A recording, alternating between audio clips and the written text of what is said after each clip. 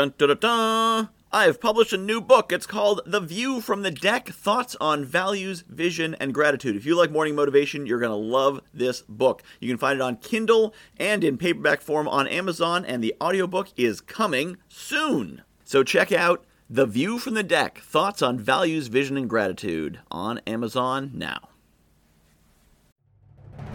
What makes you an unstoppable force? I'm going to tell you, it's not stopping. It's that simple. Becoming an unstoppable force means not stopping. We are driven by ancient programming. We are driven by programming in our brains based on life and death circumstances.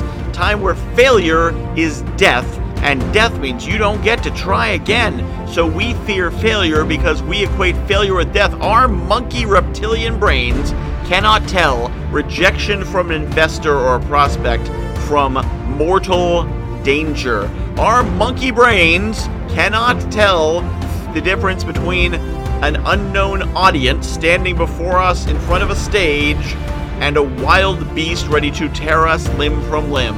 It just knows danger is danger, and we need to avoid it or be very careful around it. But here's the thing. Most people do not understand their own mind. They do not understand the source of their own fears, and so they respond to them as if they are wise counsel. And so they back down, and they flee when they should stand because no real danger exists. When you understand that about yourself, you will no longer flee in the face of imaginary terrors. And when you understand it about others, you can overcome them. And you can win in a contest of wills with them. Because you know what will really means. You know what the stakes really are. And you know if you are defeated, you are not torn limb from limb. You are not killed.